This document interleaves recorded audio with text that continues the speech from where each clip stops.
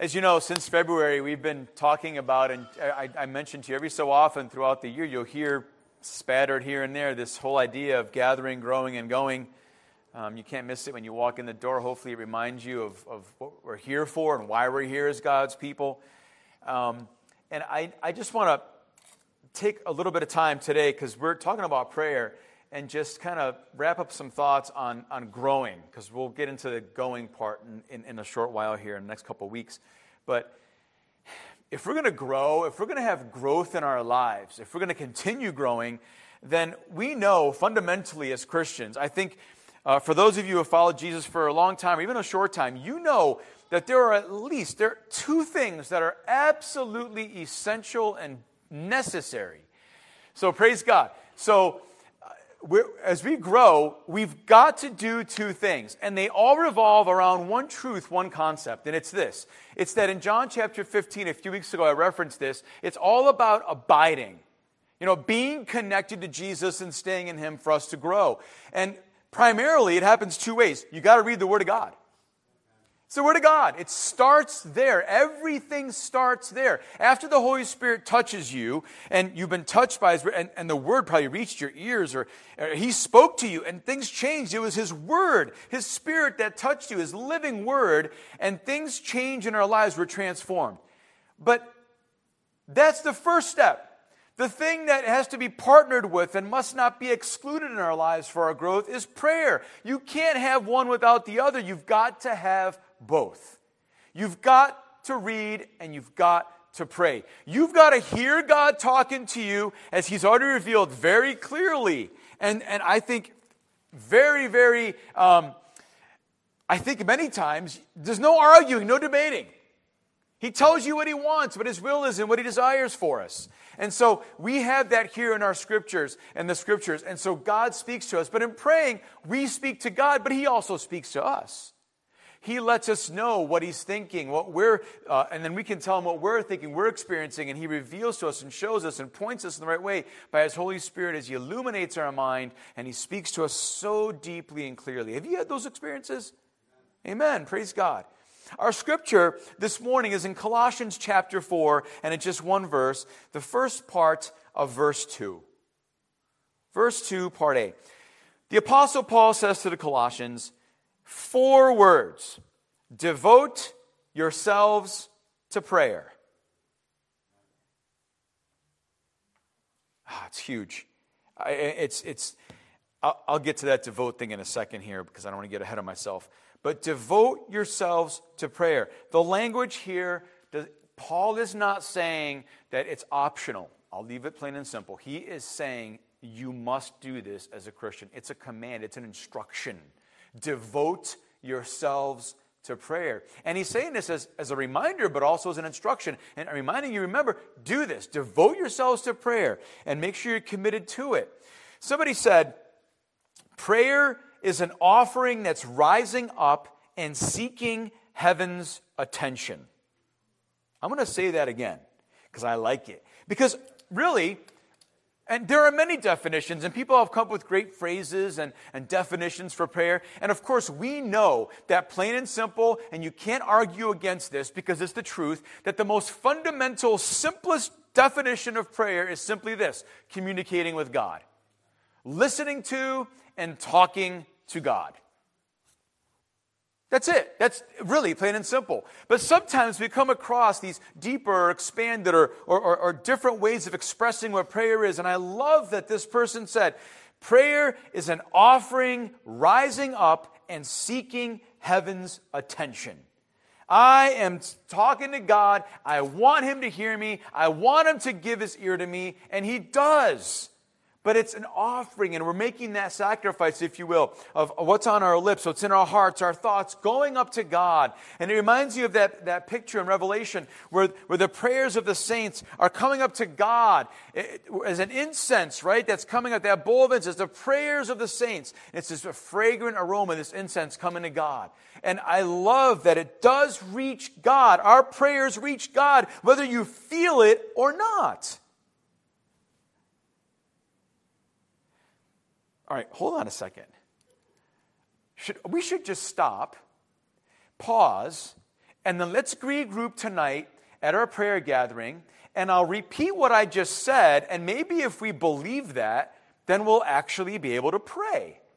I'm not ripping you. I'm just, really? There should be like, yes, our prayers are heard by God. I mean, they are as His children. They are, every single one of them is heard. Just because you don't get a response the way you want it, doesn't mean He didn't hear you. Every prayer is heard that you make to God. Now, one caveat, obviously, if you're just full of sin, He wants you first to pray, God, forgive me, I'm wrong. And then you open the doors again, all right? But listen, every prayer is heard by God. He wants you to pray to Him. And that's why Paul says, devote yourselves to prayer. Here's a few thoughts on prayer. Prayer is expected. Scripturally and the Bible, historically, among God's people, prayer is expected. Listen, Jesus Himself prayed. Not to mention everyone in the Old Testament. The majority of the Psalms are prayers. The vast majority. But Jesus, jumping to the New Testament, Jesus Himself prayed. In Luke chapter 5 and verse 16, I love the way the New American Standard says it here.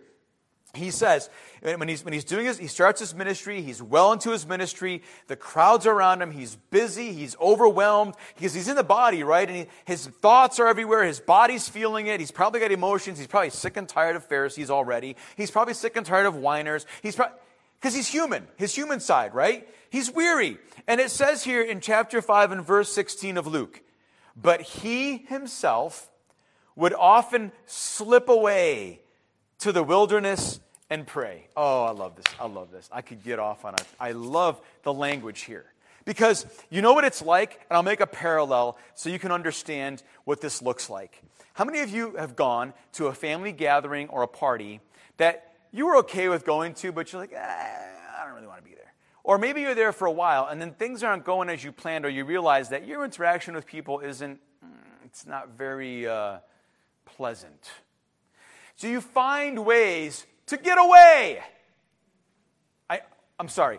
I find ways to get away. None of you do that. You stay until the party's over, even if you're suffering and you don't get along with anyone and you're bored out of your mind or you have nothing in common. You just want to stay the whole time, be the last one to leave, right? Yes. We've all done this.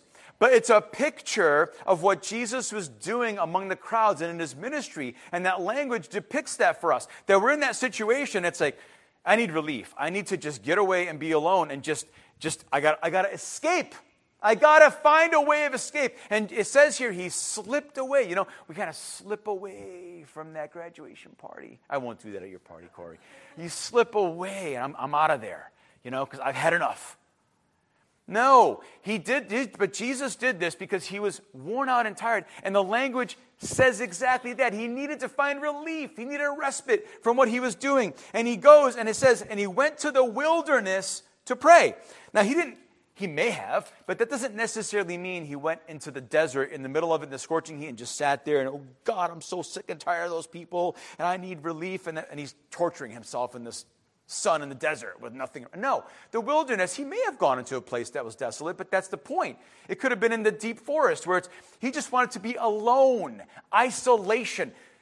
God, the Father, and Jesus, the Son. We need those in our lives. If Jesus had that, we need that too. In fact, I need it every day. I don't know about you, but we need that. We need to get away and just be me and Jesus. Jesus and the Father, He went to pray. In Matthew chapter 5, verse 16, further, Jesus expected prayer. And it was something that was already happening among God's people. He was teaching about prayer when He taught about the model prayer. We call it the Lord's Prayer, but the model prayer, how we should pray. And He said in verse 5, verse 6, and verse 7, when you pray. Each time.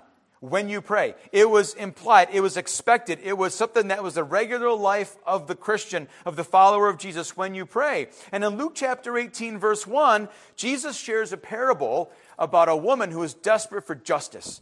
And she's not getting it. And she goes to an unrighteous judge, if you will, unrighteous judge. And she's pleading her case over and over again. And she won't give up until she gets it, and she finally got it. But Jesus starts off this parable about prayer, and Luke records this. He says, at he taught them that at all times they ought to pray and not lose heart. They should pray when? At all times and not lose heart. They ought to pray at all times and not lose heart. That's the expectation. Jesus' words that we're praying. It's a regular part of our life. The first church exercised this discipline, if you will, spiritually speaking, in Acts chapter 2 and verse 42. And there's 4 disciplines, if you want to call it that. But it says that the church was devoting themselves to, and I'm just paraphrasing, the Word, the apostles' teachings, the Word, fellowship, communion, and prayer. Prayer. I missed a lot of you last prayer service. I don't want to miss you tonight. Devote yourselves to prayer. Doesn't mean me, myself, and I and God. It means me, myself, and I and others as well.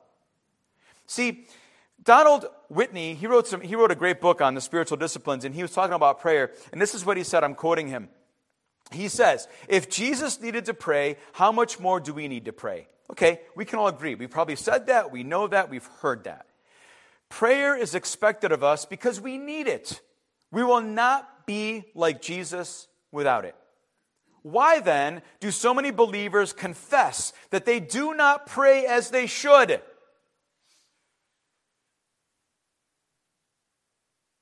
Sometimes the problem is primarily a lack of discipline. Prayer is never planned. Time is never allotted just for praying. While lip service is given to the priority of prayer, in reality, it always seems to get crowded out by things more urgent. What else is there? I've said this before, and you can call me extremist. I don't care. Because it's the way of Christ. It is biblical Christianity and discipleship. If you're going to follow me, Jesus said in Luke chapter 9, you die. And we can't even devote ourselves to prayer. We can't spend 15, 20 minutes together calling out to God, just pouring our soul out to Him, and then just hearing from Him and pleading. That's what the first church did. That's what the disciples did. That's what the Old Testament people of God did. That's where all God's people around this world, that's what they do, and they're consumed, and they're devoted to that, and they do it a lot.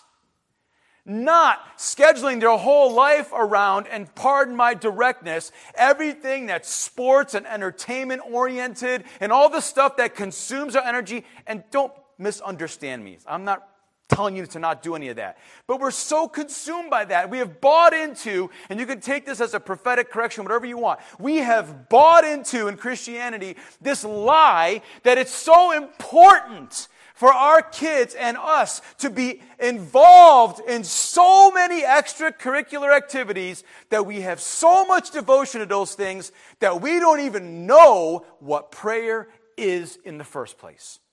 You can hate me for it, and that's fine. It's the truth. You want to argue? We'll talk later, and we'll look in Scripture, and we'll look in history. We don't even know what prayer is anymore. I'm sorry, we don't. To see the move of God, not only in your life, not because you're changing God, but God's changing you, and as a result, you are something and someone that God can move through. But we're so consumed. Everything is so urgent and important. We don't care about sitting in church. My God, if we're in church for an hour and a half, oh my goodness, for crying out loud, when is it going to end, Pastor Bob? If you can't do that, you're not going to pray. You're not. I'm sorry, I'm fired up because it's the truth and I will not be silent. When you look around the world right now, and you can prove me wrong all you want, you can try. When you look around the world and you go and you search and you read and you look where revival is happening, where things are shaking, where things are moving, people are praying, and they're praying because they're devoted. And when they're devoted, they give up their time. They give up their luxuries. They don't care about being entertained all the time. They're not going, and again, I'm being direct, and I'm sorry. Soulfest is great. Christian concerts are great. That is not a substitute for worship and prayer and getting into God. I'm not telling you not to go to Soulfest. It's not. But we have done that. We've bought into the lie that we can be comfortable and convenient and whatever suits our, and tickles our fancy and whatever and our imaginations. No, we've got to devote ourselves to prayer. I never expected to go on that tangent anyway. But prayer is expected, and if we don't do it, nothing's going to happen. Because I assure you that if you're not praying as a devoted Christian, you're probably not reading the Word as a devoted Christian as well. Prayer is learned. It's not just expected, but it's also learned. You learn how to pray. You got to take in the Word and you learn how to understand it. You read it more. Then you meditate on it. They go hand in hand. The more you think about it, and it just permeates your thoughts and your heart, then you know how to pray. Then you know how to pray and what you ought to pray for. Now listen, the idea of learning of how to pray is so fundamental. Let me just remind you that just like Preston and Cohen, or if you have children and your children, when they were 2 years old, or even 1 year old, let's just say 2 years old, and they want something to eat, what do? Wah! Wah! And they're turning red in the face and the tears are going, and put something in my mouth. And you know what? There is a parallel, because in our spiritual journey when we're born again, it's like that. And we almost have to, we want to be spoon-fed, and we are. And God comes and we cry, and He knows us. He knows our condition. He knows where we are maturity-wise and in the progress of the life cycle of the spiritual life. And He comes and we cry, and He satisfies us. But if we just stayed there, if that's how Cohen talked to me, when it's 5:30 every night, he's over there and he's 12 years old. Okay. You get the picture. Something's not right. Again, it's going back to that growing, and I kind of made that picture way back when we started talking about growing. But you've got to actually grow and learn in your praying. You learn God's will, and you learn how to pray, and then you become more, if I could say, effective in your prayers. So, how do you learn how to pray? You do it. Thank you. You do it. If you're not devoted, you're not going to do it. You've got to do it. If you don't do it, you won't learn and grow in your prayer life. And one of the ways that you do, yes, you set yourself apart like Jesus did, but Jesus also played in the company of others and with others. And so, tonight at 6:30, we pray with one another. We pray with others. Because you know what we do when we pray with others? We can learn from other brothers and sisters how we ought to pray. I can learn something from somebody who is just a brand new Christian, and they pray the most simple, straightforward prayer, and in that moment I learn, if I could say, or I relearn and am reminded, simplicity really is good.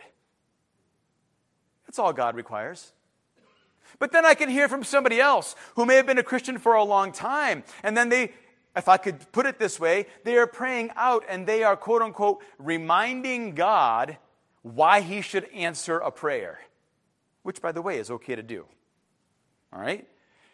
You don't tell God what to do, but you remind, Lord, you said in your word. And somebody with maturity knows how to pray. I can learn how to pray that way. I can learn from somebody else how to intercede for missionaries or for those who are being persecuted or struggling or ill or shut-ins or whatever. I can learn by listening to other brothers and sisters pray, and then I can apply that myself, and then I can learn how to pray those ways. I'll give you a very practical example that hits home right here, and it just happened very recently about learning how to pray, and it's awesome. And I remind you that if you're missing out on the great things God is doing, that it's probably mostly in large part because you're not staying connected.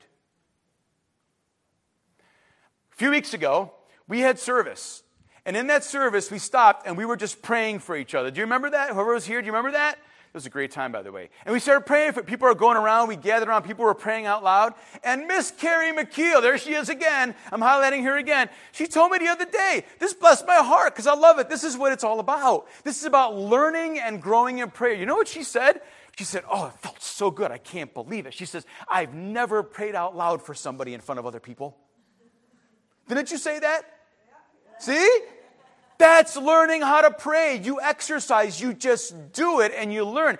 How many years has she been here? You've been here for quite a while now at this church. Years. And now praying with other people, and she's praying out loud in faith on behalf and for somebody in front of other people, along with other brothers and sisters. She's learned how to do that. Amen.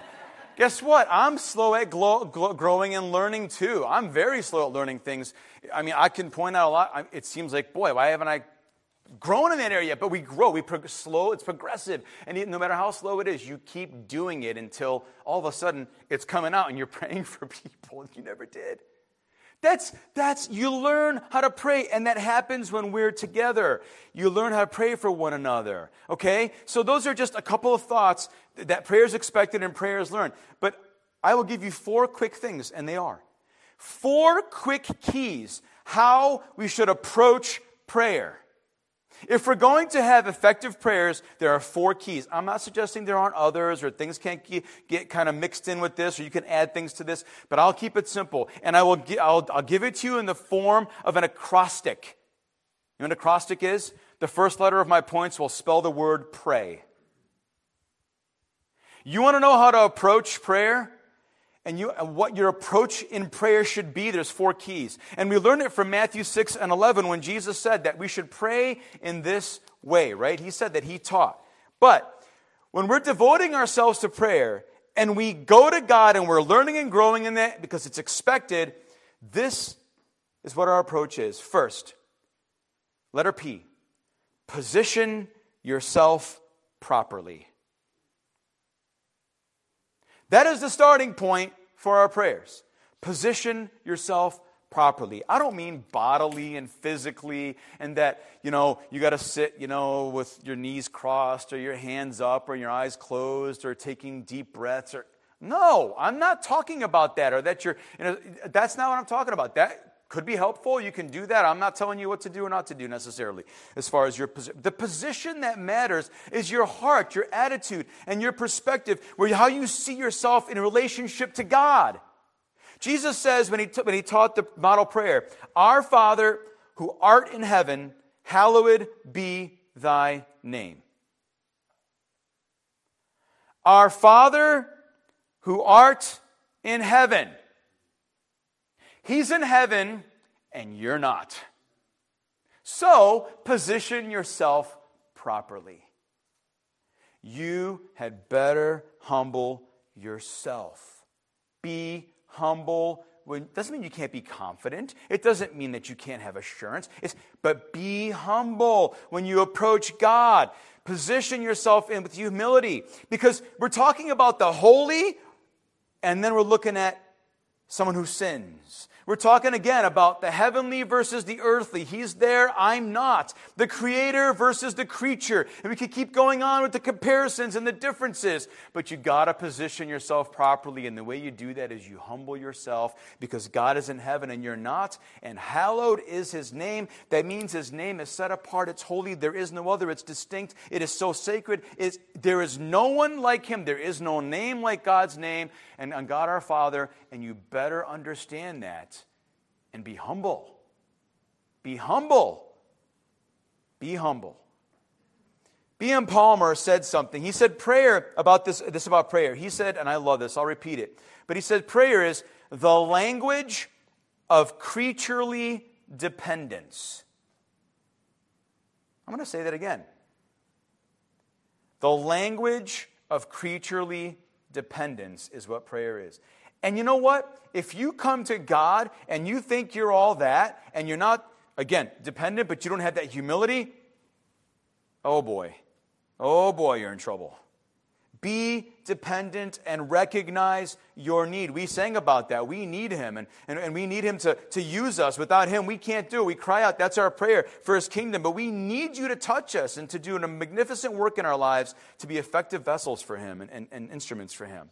Be dependent. Position yourself properly. Number 2, letter R, review your motives. Review your motives. Why are you praying for what you're praying, and to what end? Matthew chapter 6, the Lord's model prayer. I'll just jump to the end because it's like a bookend when we talk about your motives. Jesus said in his prayer, "For thine is the kingdom and the power and the glory," for 10 minutes while I take the rest. Forever. Forever. For thine is the kingdom, the power, and the glory forever. Amen. Let it be. That's what it is. Let it be that way. Amen. That's what how Jesus finished that model prayer. The question regarding your motives is, for whose glory are you praying? For whose glory? See, the sin of pride is so sneaky. And it's so subtle, but yet it's so destructive and strong. All you need is one little tiny microscopic drop, and it just ruins everything. It's so subtle. I'll stay on track. I won't go off and talk about some of the thoughts regarding that. But sin and the sin of pride is so sneaky. James chapter 4, verse 3, James says, "You ask and you do not receive because you are asking with wrong motives." What is the wrong motive? He says, so that you may spend it on your pleasures. Oh, there's that word again. Don't get me going. We're not devoted to God's glory, His kingdom, His ways, what He wants, what He desires, but we're devoted to everything that is the opposite or keeps us away from that.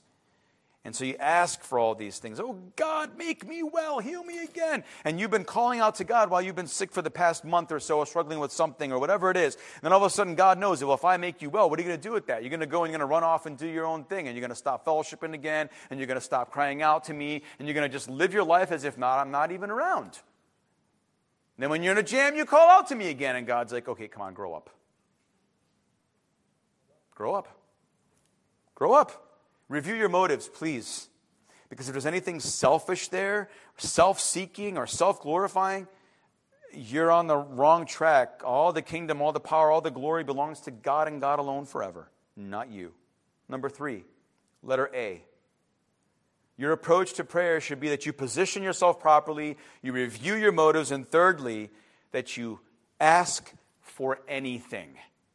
Yes, anything. Is your child allowed to ask you anything? You may wish that they wouldn't ask you certain things, but is your child allowed to ask you anything? Yes, thank you.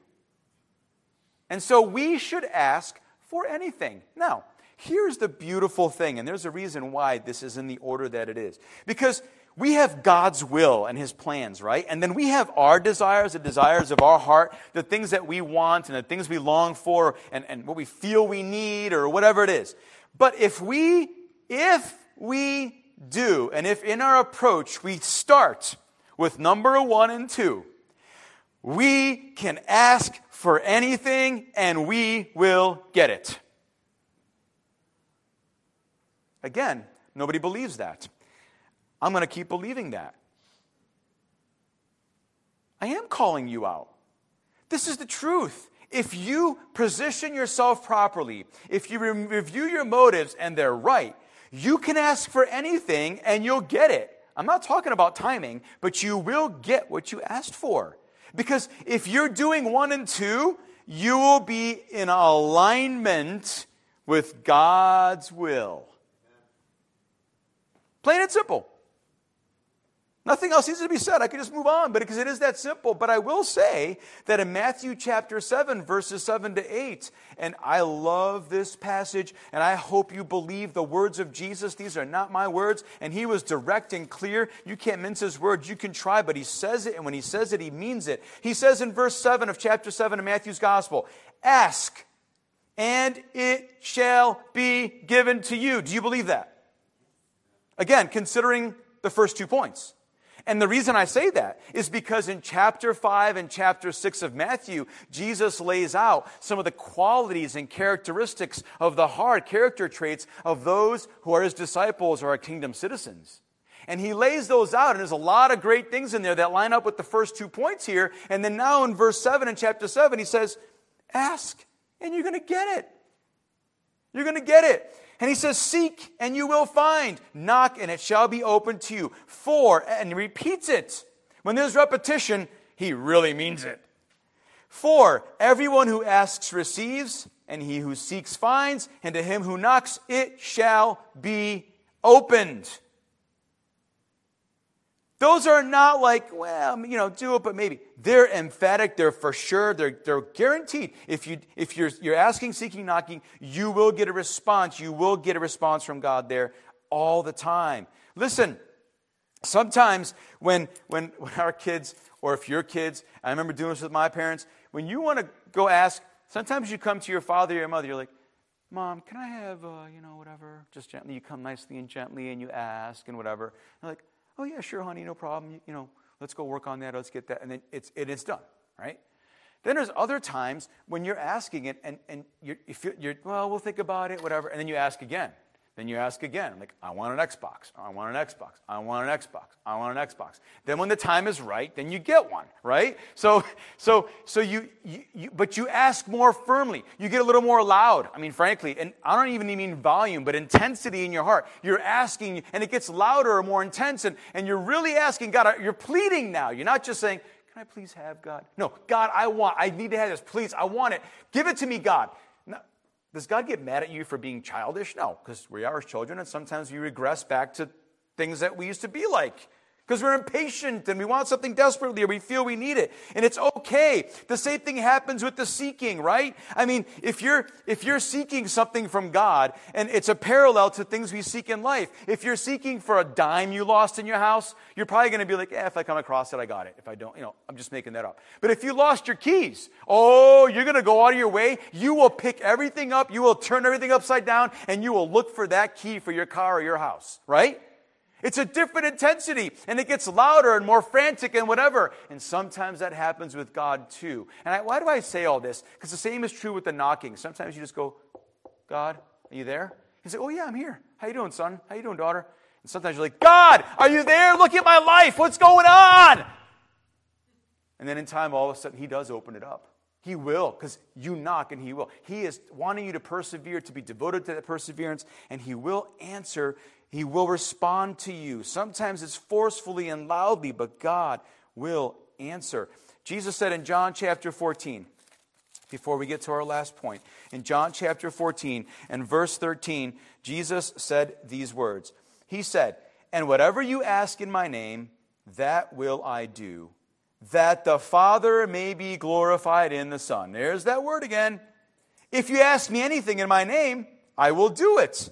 In verse 15, if you love me, you'll keep my commandments. Oh, there's that submission and understanding your place with God and your relationship with God, who he is and who you are.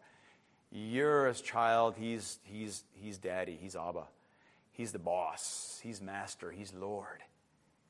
And you're there for him and to serve him and to love him and do what he asks you to do.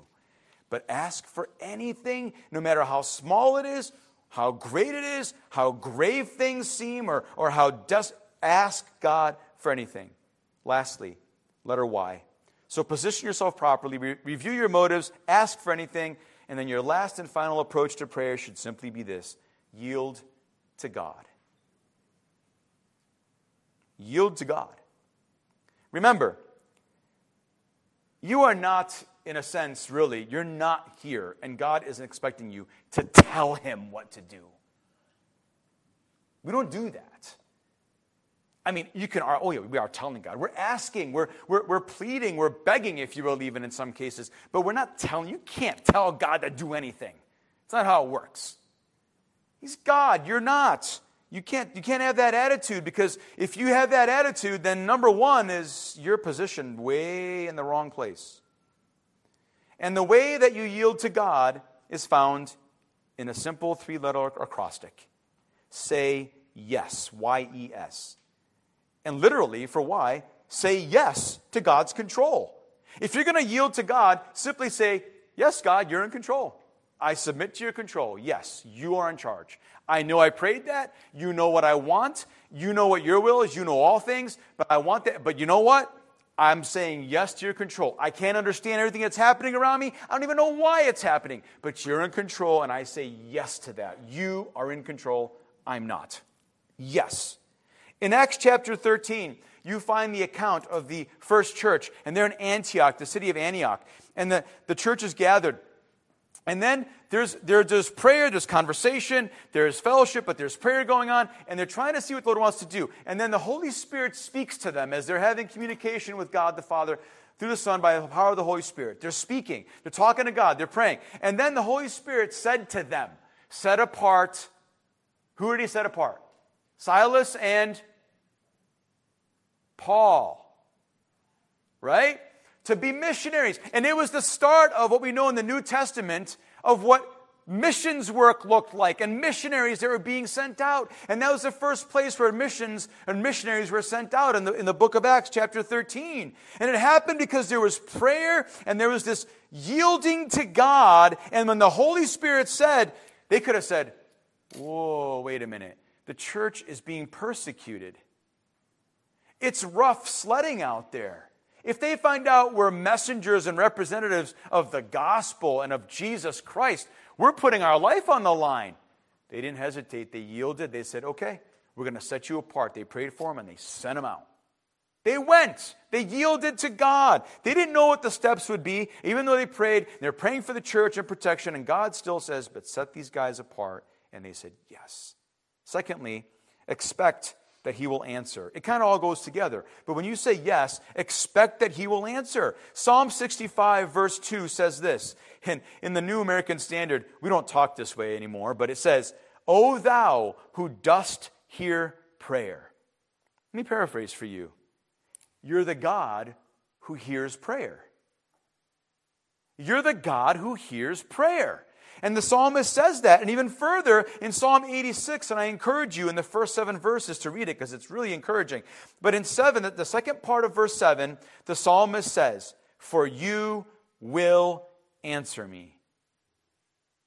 You're the one who hears my prayer in Psalm 65. And then in Psalm 86, he says, for you will answer me. I don't know when, but you will answer me. So expect that God will answer just like you expect an answer from your parents when you ask them for something. And lastly, the way to yield to God is to surrender your plans to his. It goes along with saying yes to God's control, but it's a little different because we say things like, I want to do this, I think we should do this, I'm feeling this, I'm drawn to that, I have a desire for this, and I feel like it's good, it's for God's glory and whatnot. But listen, you surrender your plans to his. You give them up to him. You know why? Because Proverbs 16:3 says this, and it's reiterated throughout the Proverbs and the Psalms in different language, but it says this, commit to the Lord whatever you do, and he will establish your plans. You can have a plan, and you know what? It might be good and aligned with God, and if it is, he'll establish it. That means he will set it in place and in motion. And if it's not, he will still establish that because he'll tweak it and say, nope, not this way, now let's put it right here and let's make it solid. He's establishing your ways, your plans. God will do it when you commit to him, when you yield to him, when you give up your plans and your desires and you simply say, God, whatever you want. Amen? Look, in order for us to grow, we must read the Word of God. Absolutely incredible. And so important for us to have that intake every day, regularly. But we've also got to pray and talk to God. And look, the Apostle Paul, as I said, he said, devote yourselves to prayer. It bears repeating, and that's why I'm doing that. Devote yourselves to prayer. And if you're going to grow, position yourself properly, review your motives, expect that God will hear and answer you, and then yield to God. Amen? Look, we're going to meet tonight at 6:30. And we need to come and have this approach in our prayers tonight. Amen? Let's pray as we close. Lord, I thank you for giving us this time and reminding us in your word about how much you want us to pray so that we can know you as we know your word. We can know you and know you more deeply, know you more clearly, and understand your will for our lives, and that we can be changed by your Spirit as we interact in our communication with you. And I pray that we would learn as well with one another, God, how we ought to be more like you as we learn from seasoned and mature brothers and sisters, but also from those who are fresh in the faith because of their enthusiasm and their Lord, just their ability to ask for whatever, whenever. We love that, Lord, and so do you. So God, I pray that we would learn and we would grow and we would become more like you as we exercise this critical discipline in our spiritual lives of prayer. Holy Spirit, help us, guide us, teach us, and I pray that as we come back tonight that you would fill this place, fill our hearts, fill our minds with truth and with your presence, Lord God, that we might pray your will and become more like your Son Jesus, so that you can be glorified. In Jesus' name we pray. Amen.